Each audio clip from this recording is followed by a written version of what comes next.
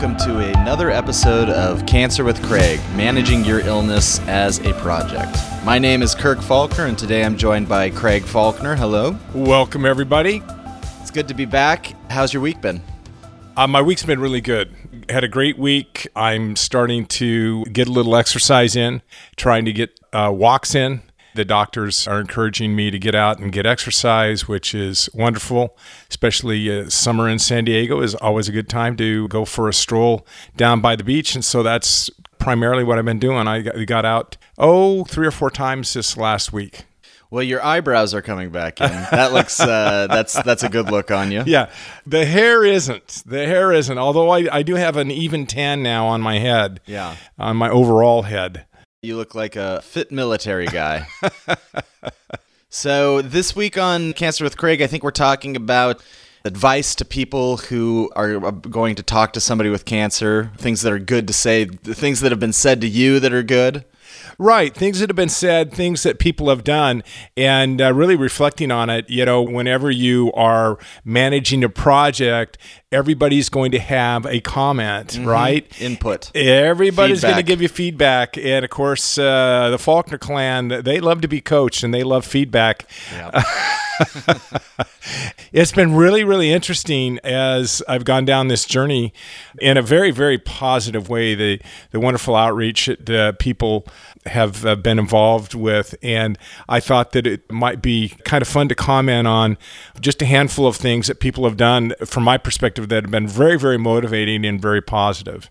When you're talking with people, you know, I think a lot of people are afraid they're going to say the wrong thing. You know, they don't want to say anything awkward. They don't want to say anything that hurts your feelings or brings up bad emotions.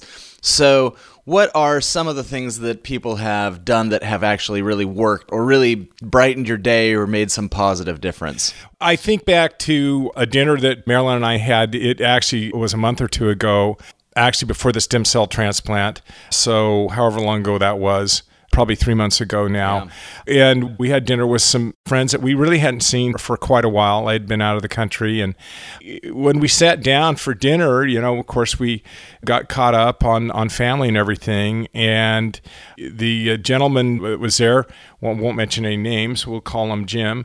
Jim said, "Hey, listen, we want to hear about your illness, but we only want to hear about it from the perspective of what you're comfortable talking about. If it's something you don't want to talk about, then that's fine too." And so I really appreciated that approach. It gave me the opportunity to comment on what I wanted to comment on. And honestly, at least during that dinner, I was more than happy to talk about it and entertain any questions they had. I find that approach is a much more engaging approach for me personally than somebody that brings up a story about cancer and is trying to teach me a lesson about what I'm going through. Right. That's a little less motivating. But kind of asking for permission. Yeah. It creates like a space in which you can share or you can bring things up or you can kind of wave the whole thing away if you're not in a mood to really go down that road right then. That's right. That's exactly right. You know, early on when I was first diagnosed, I really got kind of explanation fatigue.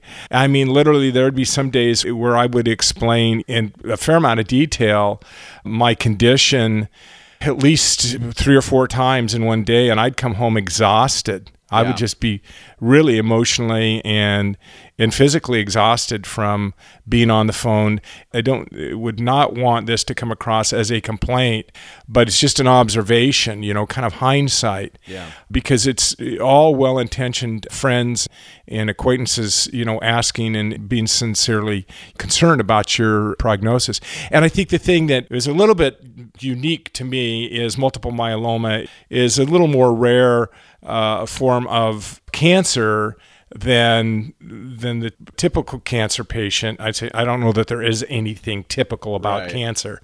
Although I say that, I've heard about from a lot of people that they've had a parent or a relative or an associate that has had multiple myeloma. So it's interesting. Once you have something like this, you become really keenly aware of others that have shared the experience. You know, it's interesting. I kind of am the same way when I talk to people about you, is that I'm not really in the mood to hear every cancer story, but if somebody actually does have experience with multiple myeloma, I suddenly am very interested to hear about that, because it is kind of a unique thing. I think most of the time we're compartmentalizing this whole thing and just trying to get through the day, and that to unpack it all for every person who wants to bring it up, it can get a little emotionally draining. It does. It probably is a little less that way now, as time has gone on.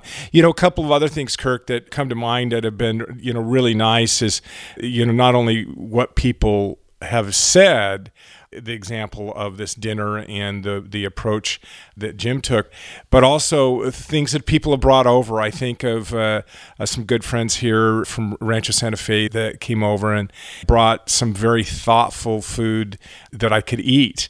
I think when you bring food over, we have a tendency to want to bring food over, make sure it's comfort food, make sure it's light food.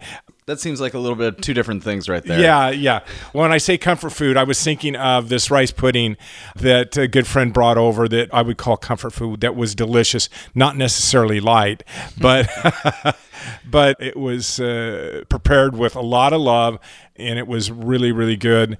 Are there any foods that people should avoid bringing over? Things like, lasagna comes to mind. Something heavy, at least from my perspective. I think it's a thought. I started to talk about the friends here locally that brought some really nice breads and nice cheeses and some fruit over. It was stuff that I could kind of nibble on. That was very, very thoughtful. And don't get me wrong, we have been very, very appreciative of whatever is brought over. Right. And now, of course, the doctor's orders are only eat food that, we prepare, because they're, concerned about any kind of bacteria or any germs, out of the house. So while I go through this first 100 days of my stem cell transplant. Another fun thing that comes to mind, someone brought over, I want to call them gag gifts, and they're very thoughtful. One was, as I like Diet Coke, and it was, one of those hats where you put 2 cans of beer or 2 cans of Diet Coke on either side of the hat with a flexible straw coming down to your mouth. And he brought over and I've really used this. This was one of these long grabbers, with the handle on it, and then where you see the commercial where the old person's reaching for the can and on the shelf. I've used that a lot, and playing catch with Frankie to pick up the ball when my back was out. I couldn't bend over.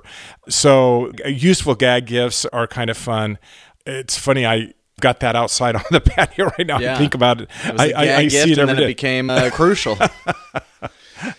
Another thing I think that they probably have some questions about is, how do you express, I know that you are a faithful person, how do you express kind of prayers or faith-based hopes for a person, even maybe if you don't share the same faith with them, or you have different levels or different angles on God? I think that's really important. It's been important to me to know that people are thinking about me and offering prayers on my behalf. I actually just this morning, it's funny you bring that up, because this morning I got a very, very nice text from a real estate broker here in the area that I've done some business with. Very thoughtful, just letting me know that she was thinking about me and offering prayers on my behalf. We were not of the same faith. Our friend and the person that helped diagnose this cancer back in October and November, I've mentioned him before, Jim. He's an orthopedic surgeon. We had occasion to see him a couple of weeks ago. He said, "Hey, I just want you to know that I really do remember you in my prayers." He said, "Not that I'm praying for you every day." He kind of laughed, but he said, I have a devotional, a few times a week, and I really do think about you and others that are in need. We've had some really inspiring prayers that, again, people not of our faith have actually written out. We had a Jewish rabbi write a beautiful prayer and shared with us. Another really great evangelical friend wrote a prayer that they've offered on our behalf. And it's been very, very inspiring. I'm a little embarrassed to say that, I guess in my over all the years, as I've seen, people that have had illnesses, I haven't been nearly as thoughtful with my friends and associates as many people have been with me. And so I've been very, very inspired by people of our same faith and people of other faiths and other denominations. and people that really view the world differently than I do, and how thoughtful they've been. I think the takeaway that I have gotten from this experience, and that I would share with the listeners, is don't be afraid to say something inspiring to people that are suffering, people that have setbacks, people that have illnesses.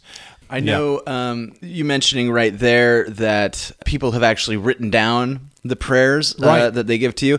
I know that you've mentioned to me that you really like cards and written down things because maybe at the time that you get them, there might be a time when you need them more. You can read them whenever it comes up, like if you're having a bad day or something. So I think a good piece of advice should be people don't just come over and say something. Go ahead and write something down, because then your visit can kind of go on. Exactly. I think that's very, very helpful, very inspiring. I have, friends out of the area that, I stay in contact with on a fairly regular basis. Some of them, I stay in contact through texting. Some I stay in contact through phone conversations. And I look forward to, really all those different types and forms of communication. It's been really, really inspiring to me to see how thoughtful people are. For those of you that have reached out, I want to thank you for reaching out. And of course, another great way that people can reach out, and that they are reaching out, is leaving comments on the podcast and on the blog. Yeah. CraigJFaulkner.com. Go there today. This has been again, it continues to be a very, very interesting journey. Of course, as we were talking, kind of preparing for this podcast this morning, the idea came up, what if people said that hasn't been helpful? And I said, I really don't want to talk about that. There are, occasionally things that people say where you think, okay, that was a little bit of a downer. And I really don't want to dwell on that. I think the acid test, though, is to really, say to yourself, what would inspire you? If you were struggling with something, what would inspire you to, feeling like you're going to move ahead, taking these positive steps? Talk about this podcast, Cancer with Craig, Managing Your Illness as a Project. What inspires you to manage projects in a positive kind of go forward, take the bull by the horns fashion? Right. And it's positive things. It's uplifting stories. It's fun, whether it be gag gifts or inspiring written messages. It's, thoughtful drop-bys. I mean, it's those types of things that you really think, wow, I'm fortunate to be surrounded by a lot of very, very uplifting people. That's how I would think about it. Well, I think it's a testament to the kind of life you live, that you're surrounded by people who are coming to you with these kind of messages and this kind of support. So I think that's a really great thing. Well, thank you. Thank you, Kirk. Well, listen, it's been fun to kind of reflect back on the things that people have done and said. I've just talked about a handful. There's been many, many other things that have been done and said on our behalf, and I want to thank everybody. Well, if you'd like to give Craig a little encouragement and some support, come by CraigJFaulkner.com and check out the podcast post there, as well as some other things that we have up. And we hope to see you next week. All right, and I hope that I've got a positive report on my hair. I'm starting to get a little... Yeah, we'll put up a picture of Craig with his new do, and everybody tell him how good it looks, all right? All right, thank you.